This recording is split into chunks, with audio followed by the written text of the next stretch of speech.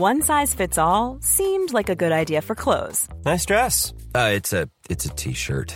Until you tried it on. Same goes for your healthcare. That's why United Healthcare offers a variety of flexible, budget-friendly coverage for medical, vision, dental, and more. So whether you're between jobs, coming off a parent's plan, or even missed open enrollment, you can find the plan that fits you best. Find out more about United Healthcare coverage at uh1.com. That's uh1.com. It's that time of the year. Your vacation is coming up.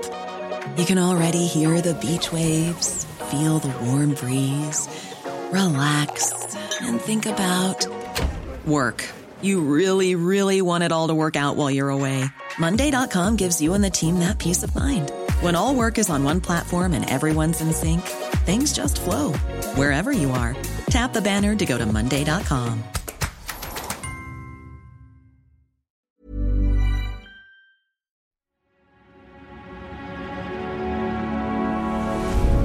Tortoise.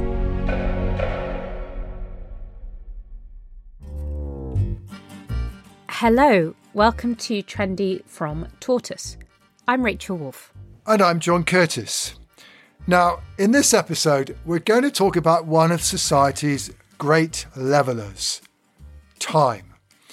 We all have 24 hours in a day, or 1,440 minutes, no more and no less. The question is, what do we do with our time?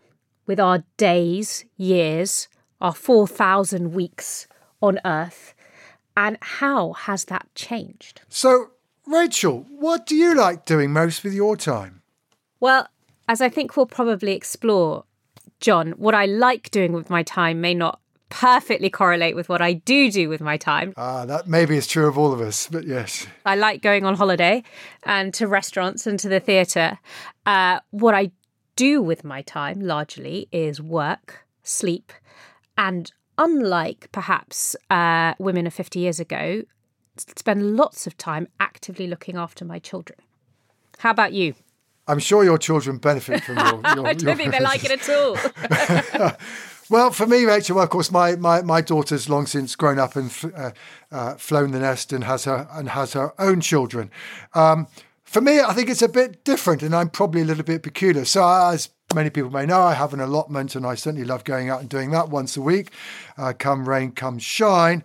But to be honest, I also like working, and I like working at home, which is probably why I'm still doing this at the age of 70, because basically somebody pays me to do what I like to do. Now, that I admit I'm probably somewhat unusual, but then, of course, academics have always been in that rather unusual position of essentially more or less defining for themselves what they do rather than doing what anybody else tell them to do. Anyway, we'll find out later on just how typical we are or not.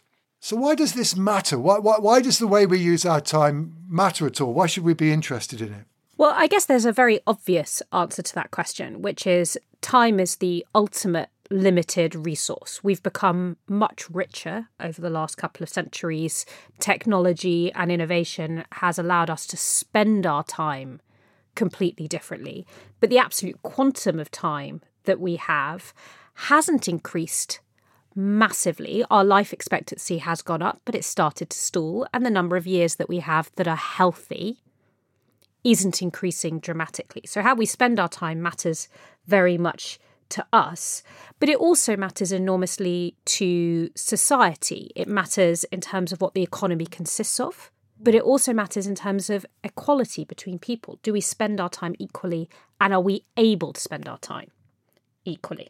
Yeah, it's interesting you made reference to the economy. Of course, what's also true about time use studies is that whereas when we're talking about the economy, we tend to focus on things where, money is exchanged hands and above all, it's paid work rather than unpaid work. But of course, much of what makes society operates, like looking after children, like ensuring that for the most part we get ate and fed and clothed, etc., depends on so-called unpaid work. And therefore, time use studies, as it were, gives us perhaps a more rounded picture of the kinds of things that contribute to our well-being. And of course, what's also true, and this is perhaps one reason why policymakers have an interest in what we do, is that it can clearly affect our health and well-being. If we spend too much time sitting in front of the television in our leisure time, as opposed to getting up into the allotment, running, whatever it is you like, we know pretty well that this can have a deleterious effect on our health. But I guess also the other thing that, and we're clearly going to talk about this in this podcast, is the way in which we use our time, like so much human activity, reflects social norms, the things that we think it's normal for people to do. And that's something that's a consequence of our shared expectations. But also, of course, our social structure. As our economy changes, as the structure of paid employment changes, as we're going to discover, so does the way we use our time. But then there's also one interesting wrinkle to all of this, which takes us back to the history of time studies and when it all started. Of course, if you're somebody trying to sell leisure, how people use their time and when they use their time is rather important. And lo and behold, we discover that the first study of time, systematic study of time in the UK, was actually done by the BBC in 1961.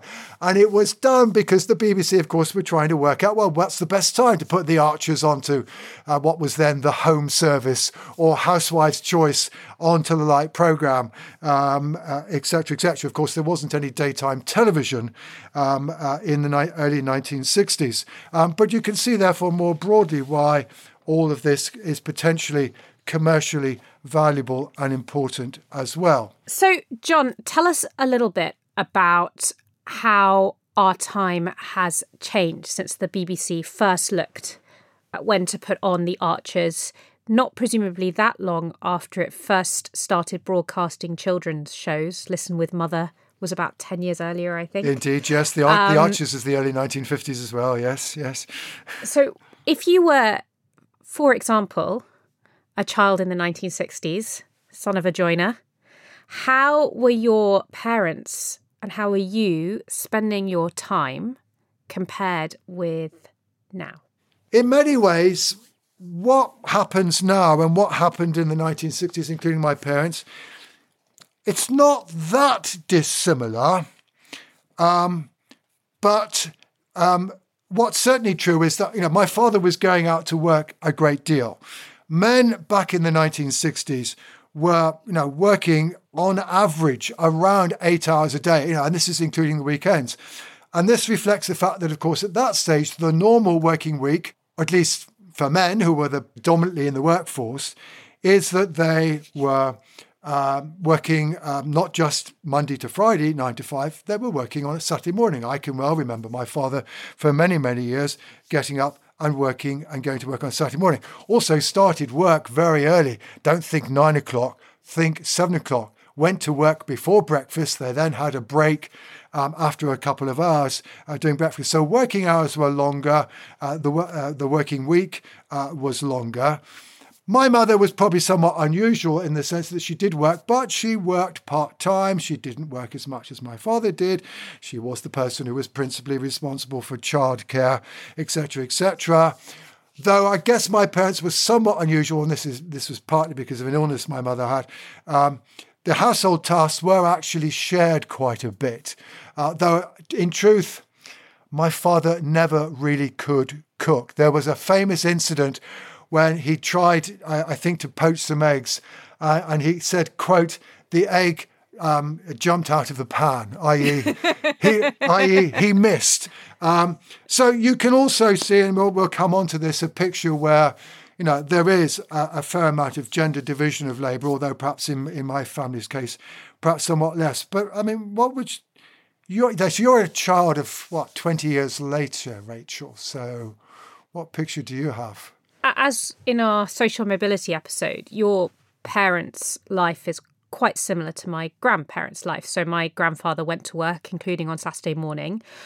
one thing he did, which is a big difference from the 1960s to now, is he used to come home for lunch, and my grandmother would make lunch for him to come home to, including on Saturday. And you see these big spikes in the time diaries where everyone used to sit down for lunch at the same time of day in a way that is not true now. Which implies less commuting and more working close to home. Much more working closely, yeah, absolutely. My grandfather walked to work. I don't know about your father, cycled to work. And my grandmother didn't work when my mother was a child. She actually went back to work later. She retrained as a social worker. But when my mother was a child, she was not working. So she was much more traditional. By the time you get to the 1980s, well, I should say that my mother was perhaps not entirely typical. She worked full-time and was determined to work full-time. It was still, and is still, more normal for women to work part-time. And did you suffer as a child, Rachel, as a result of that? I'm told that I guilt-tripped her mercilessly, and I am now suffering from this in turn. So karma is coming back to bite me because my children too guilt-trip me for working. But no. You mean you've not got the social stereotype out of them? No, not at all. We'll come on to that. But it's extremely unfair. But so my mother worked, my father worked. By that time, they were working Monday to Friday. They were commuting, so there was certainly no lunch in the home. But in other ways, as a child of the 80s, there are still quite a lot of similarities. So it was much more likely that women worked. But women were still, by and large, the ones picking children up at the school gate. Yeah. Many of them were not working. The ones who were working were often working part-time. And they were still predominantly the ones who were doing the household labour. So if I think about my grandparents, my grandfather did the gardening, but my grandmother did everything else. My mother was certainly the person who did most of the domestic work.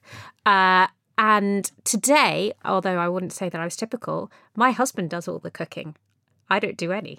Okay, well, you clearly have something in common with Nicola Sturgeon there, who is also famously known not to be able to cook. I have to say, my wife and I. He just won't let me near it. I just want to make that clear. Oh, I see. Oh, you mean he's just a better cook than you are? He's a better cook than I am. Okay, yeah. fine. Well, we all have our strengths and weaknesses. So anyway, I guess we should put this into a slightly wider context now. How has things changed? And I should say, first of all, for the most part here, we're going to be talking about people of working age, right? Because obviously once you get on, and something we'll come on to later, things are different. So one of the things that a lot is talked about, how things have supposedly changed over time, is that supposedly, life's got busier, and we'll come on to that.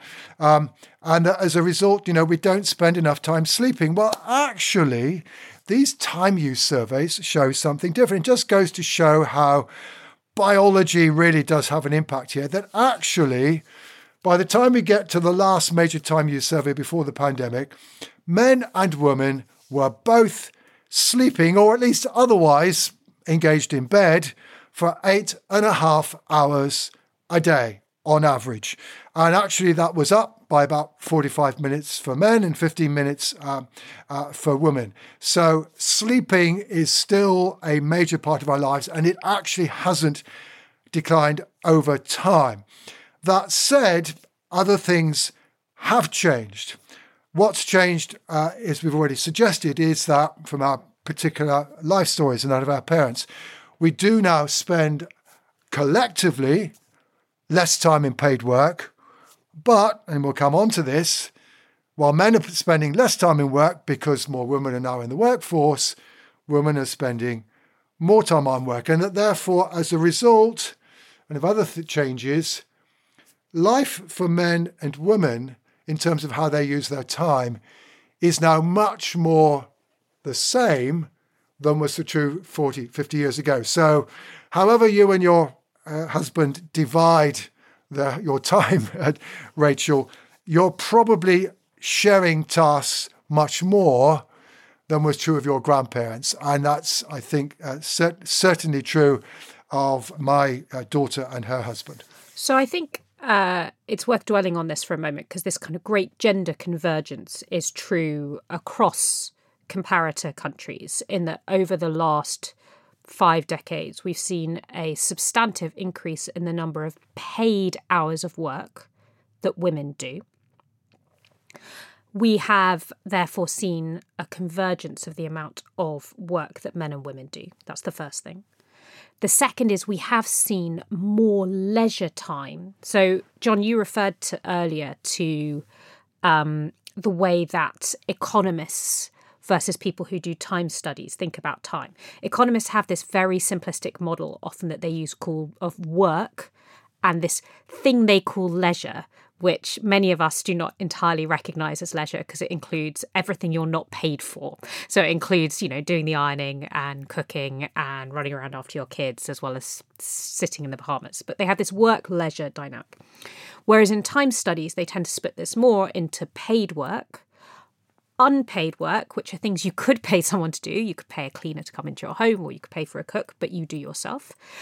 Actual leisure, things that you are choosing to spend your time on, watching TV, going out, and childcare, which is an increasing chunk of our time. I say all that to bring us back to this gender convergence, which is that women are doing more paid work. They're doing much less unpaid work. There's been a huge decline in the amount of domestic work that women do. Not because men are doing it all. Men are doing more, but it certainly doesn't fill the gap. But because our overall amount of time we need to spend on these things has gone down a lot. Some of it's choice. We might spend less time cooking meals, but a lot of it is technology. Yeah, indeed, the fall in unpaid work by women, it isn't matched by the rise amongst men. So the genders have become more equal, although they are not equal. But actually it does mean, remarkably, because we're spending less time on household tasks, collectively at least, that the amount of paid and unpaid work that we do hasn't changed that much time. So it's the division between them that's changed. It's the gender division that's changed. But somehow or another, you know what? Somebody still has to do the cleaning. Somebody still looks after the kids, on which we are spending more time. That's one of the choices we have made. Wait, John, sorry. We're not spending more time doing cleaning. No. We're spending more time on childcare. Yes, that's the big change. And that, of course, comes back to what you and I were talking about when we were talking about the birth rate, is the way in which we now invest more on the fewer number of children that we now have. And that's also reflected very much in the time use service. But there's also one other division that we should talk about, which in a sense is paradoxical. So you're right. We said that we do now have more leisure, although we don't have as much leisure as we have work even now. And this is contrary to one of the concerns that John Maynard Keynes had when he said, the truth is that, if productivity keeps on improving, we're just going to run out of work for people. Well, that certainly hasn't happened. And it particularly hasn't happened for one group in particular. And it's for those with high levels of education who are involved in professional occupations. So back in the 1960s, people in that position actually spent fewer hours in work. I think almost undoubtedly, for example, because that was the section of our society that wasn't working on a Saturday morning and didn't get to work at 7 o'clock in the morning. But now this is reversed, and that people who have higher educational qualifications, both men and women, are more likely to be spending time at paid work. In the case of men, it's about an hour's more work per day. And in part, this is because they're more likely to be in employment, but it isn't just that. So we've had this reversal of, as it were, which is the leisure class. The leisure class now, ironically, in some senses, is those who have less in the way of educational qualifications, less likely to be in professional work, as opposed to the opposite back in the 1960s. And that's a kind of fascinating. I mean, is it because people with high levels of education are more likely to be driven, i.e. they have the Protestant work ethic in them, or whether or not it's a consequence of the work demands that are being put on them, and that they tend, for example, to work at home in the evenings, etc., etc. So a relatively professional man in the 1960s would have more leisure than his lower socioeconomic counterparts. And this was part of a very long trend where it was the aristocrat who didn't have to work. And this was a huge part of status for a very long time. And it was the working man that had to work. Now, if you're at the top of the income or socioeconomic distribution, you're actually working more hours often than people who are in lower socioeconomic groups. So now a status symbol is working more not less. And then there are I think, two other differences that's just worth noting for that man. The first is that you are spending some more time on domestic work. You're not doing as much as women, but you are spending more time sharing household tasks than you would have done 50 years ago. And it's particularly true for professional men, yeah. And particularly true for professional men. And the third thing, which is particularly true for professional men, is you are spending much more time on active childcare. So again, you're not spending as much time as women, but professional men are much more likely to be spending lots of time actively looking after and spending time with their children now than they would have been in the 1960s. So I think in an earlier episode, John, I talked about the famous five, which has this remote figure of Uncle Quentin, who's doing terribly important research and then occasionally comes out to yell at the children and refuse to believe them about their antics until they prove him wrong at the end of the episode. And he's this remote, slightly forbidding figure that you stayed away from. Uncle Quentin today is down on the floor making Lego with his kids. Yeah, absolutely. And that is a very big change. So for a professional man, you get status from working more, looking after your kids more, and actually, therefore, you're spending less time in leisure, classic leisure, than a less professional man. If we then lift to your less professionally occupied man, you are spending a lot more time in leisure than you were. Your working hours have definitely gone down quite a lot. You are much more likely still to be in unsociable hours. So you're much more likely to be working early in the morning, late at night, weekends, and you're much more likely to be in relatively unstable employment. So your pattern of work is less predictable than if you're a professional man. But you are spending more time in leisure, and possibly because you're much less likely to be living in the same household as the mother of your children, you're spending much less time on active childcare than your more professional counterparts. So that's a divergence within sex. If we now split to the higher educated women, hopefully this is not getting too long. They have seen the most dramatic change, I would argue, of all. John, do you want to talk a bit about what's happened if you are a professional woman from the 1960s to today? Yeah, sure. If you're a professional woman as compared with the 1960s, you are much more likely to be in employment than was the case then, even if your children were young. You're therefore much more likely to be spending time in paid work. You are markedly less likely than would have been the case in the past to be spending time on household tasks, though you do, like your partner, spend more time with your children, as you have already exemplified, Rachel. So for the professional woman, therefore, life, in a sense, is now much more similar to that of the professional man and much less like that of their mother or certainly their grandmother. And in a sense, the divergence for them is much greater than it would have been for the professional man. But both professional men and professional women are leading lives where work is clearly a very substantial use of time, where children are a priority, where active leisure is something that pursue, and household tasks, in a sense, probably to some degree, are being squeezed into the minimum time possible, albeit men still seem to make that time rather more minimal than is true of women. It certainly does seem to be the case that your Sunday, if you're a man, is much more made up of television and going cycling with your friends than if you're a woman. Absolutely, yeah. But I think this is quite an important point, and we should talk briefly before we go on to the next session about what's happened to children, therefore, which is this divergence, this convergence between sexes, but divergence between higher professional and sort of more working class women and men, potentially has very major effects because they're compounding. So a professional woman is more likely to be married and married to a professional man. They are both more likely to be spending intense amounts of time with their children and much more time at work. And to have resources to give their children. And money to give their children. And are actually spending less time in leisure. If you are a lower socioeconomic woman, you're much less likely to be married or even living with the father of your children.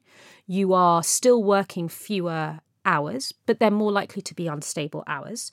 And you're actually spending less kind of active time nurturing and looking after your children than your more professional counterparts. And that's even more true for lower socioeconomic men. And we don't know the results of this, really. We don't know if it's going to result in growing inequality. It's perfectly possible that all that helicopter parenting upper middle class people do is a total waste of time and just makes their children miserable. We don't really know yet. No, sure. But it definitely is a big divergence in the experience of children. And we should talk about children briefly and what's happened to them. So there's a wonderful book called British Summertime Begins by Isenda Maxton Graham, who's a well-known journalist, talking about the experience of children, in this case in their summer holidays and that long stretch of time in the summer in the 1960s I versus remember it well. today. I remember it well. And what is interesting, actually, is that although there was huge inequalities in income, the experience of these children, which was entirely unsupervised, Correct. outdoor, Correct.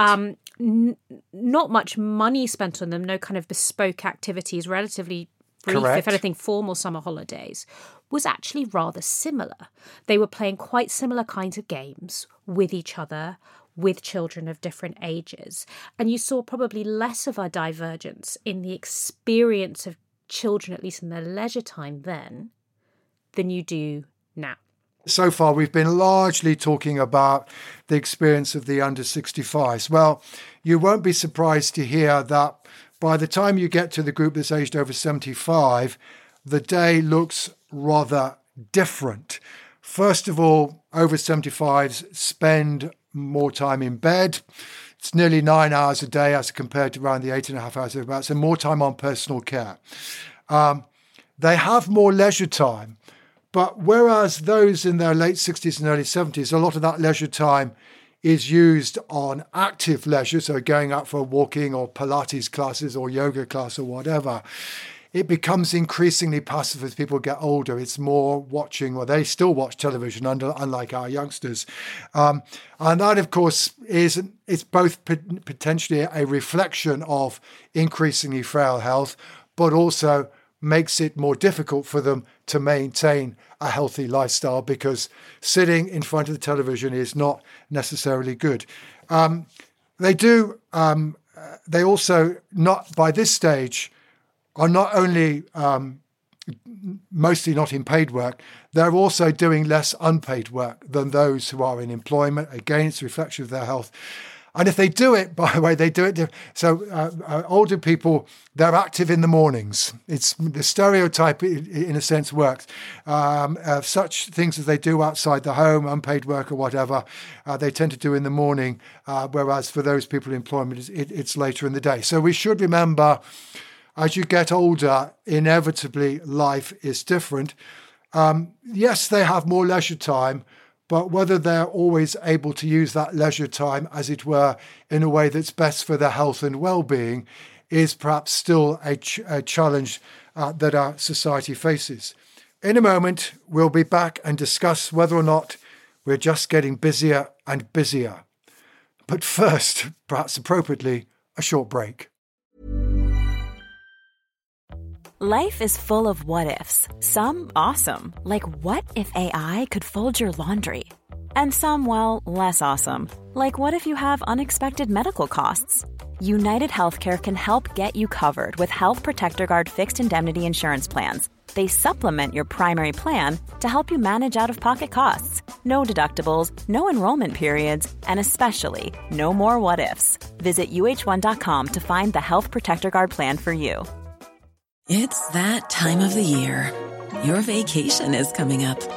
You can already hear the beach waves, feel the warm breeze, relax, and think about work. You really, really want it all to work out while you're away. Monday.com gives you and the team that peace of mind. When all work is on one platform and everyone's in sync, things just flow. Wherever you are, tap the banner to go to Monday.com. There's never been a faster or easier way to start your weight loss journey than with PlushCare. PlushCare accepts most insurance plans and gives you online access to board-certified physicians who can prescribe FDA-approved weight loss medications like Wegovy and Zepbound for those who qualify. Take charge of your health and speak with a board-certified physician about a weight loss plan that's right for you. Get started today at plushcare.com/weight loss. That's plushcare.com/weight loss. plushcare.com/weight loss. Talking about leisure, or perhaps the lack of leisure, one of the things that's often talked about more in the journalistic literature is, life's so busy.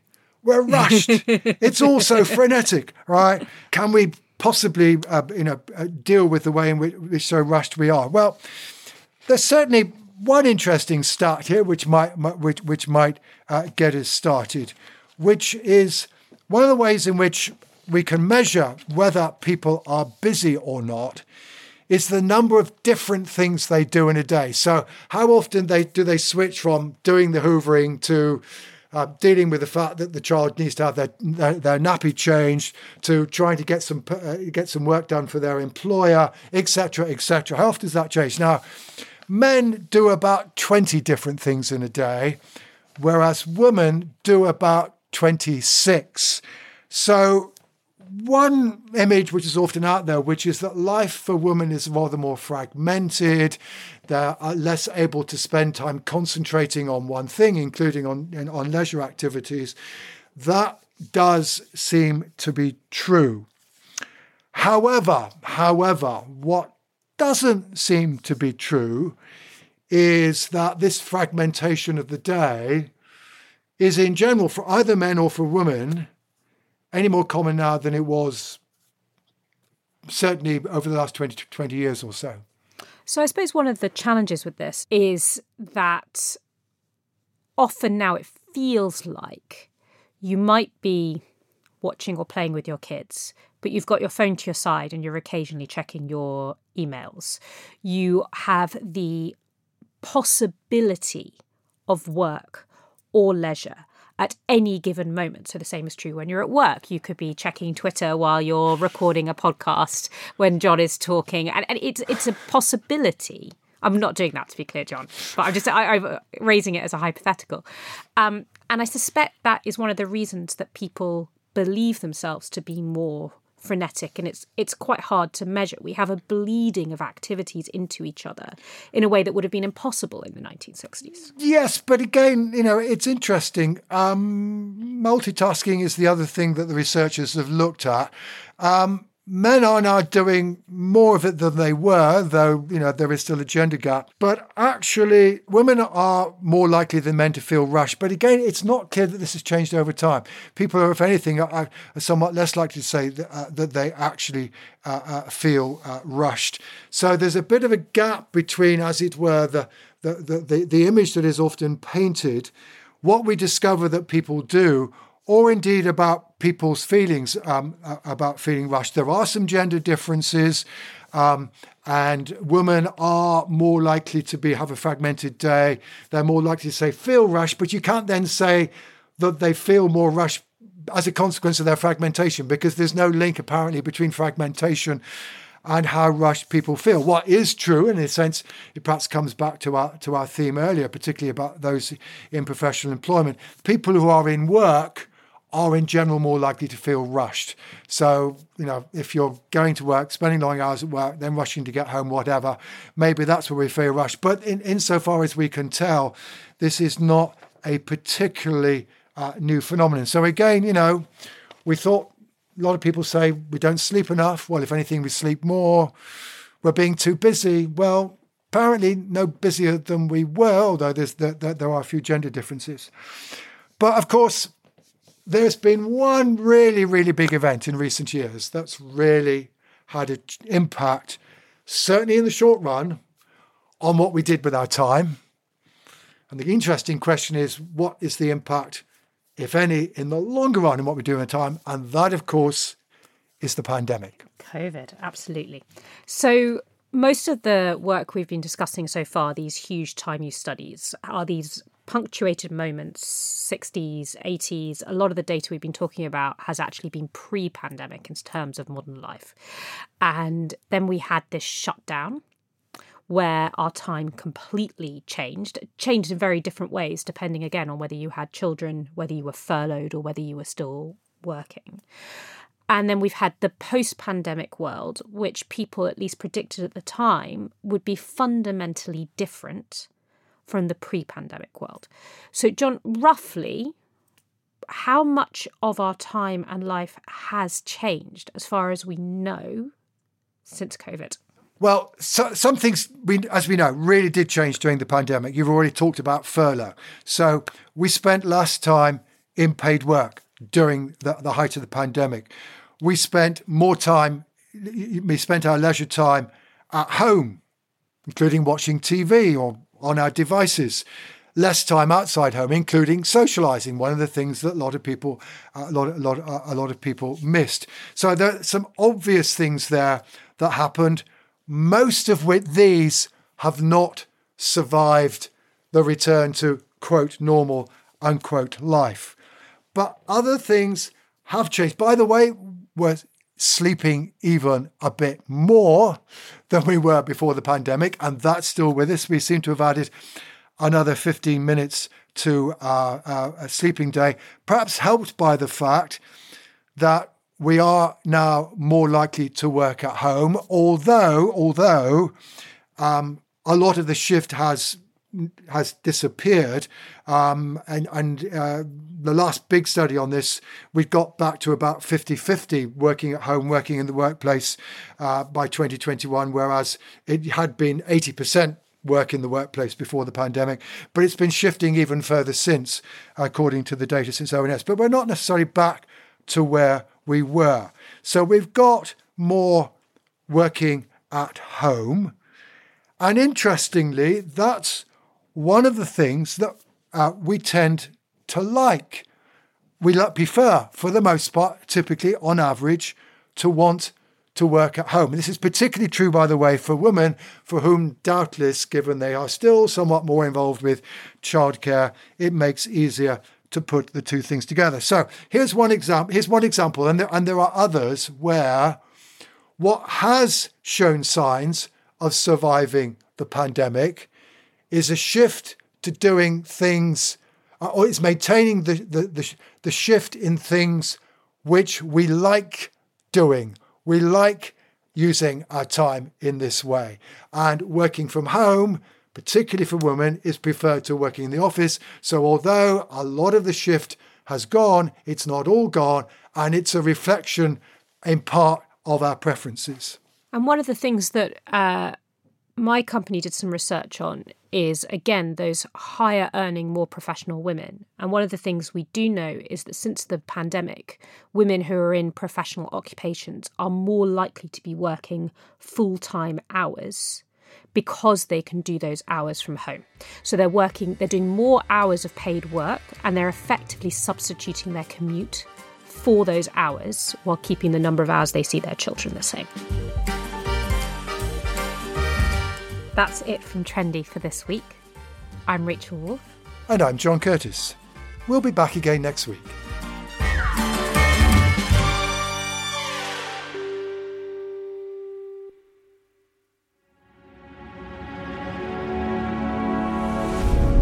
Tortoise.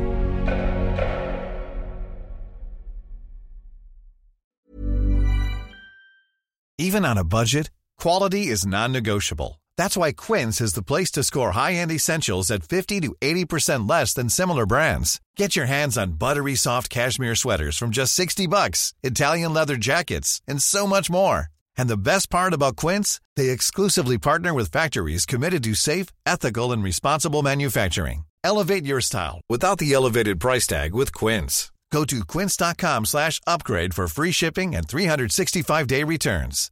Hi, I'm Daniel, founder of Pretty Litter. Cats and cat owners deserve better than any old-fashioned litter. That's why I teamed up with scientists and veterinarians to create Pretty Litter. Its innovative crystal formula has superior odor control and weighs up to 80% less than clay litter. Pretty Litter even monitors health by changing colors to help detect early signs of potential illness. It's the world's smartest kitty litter. Go to prettylitter.com and use code ACAST for 20% off your first order and a free cat toy. Terms and conditions apply. See site for details.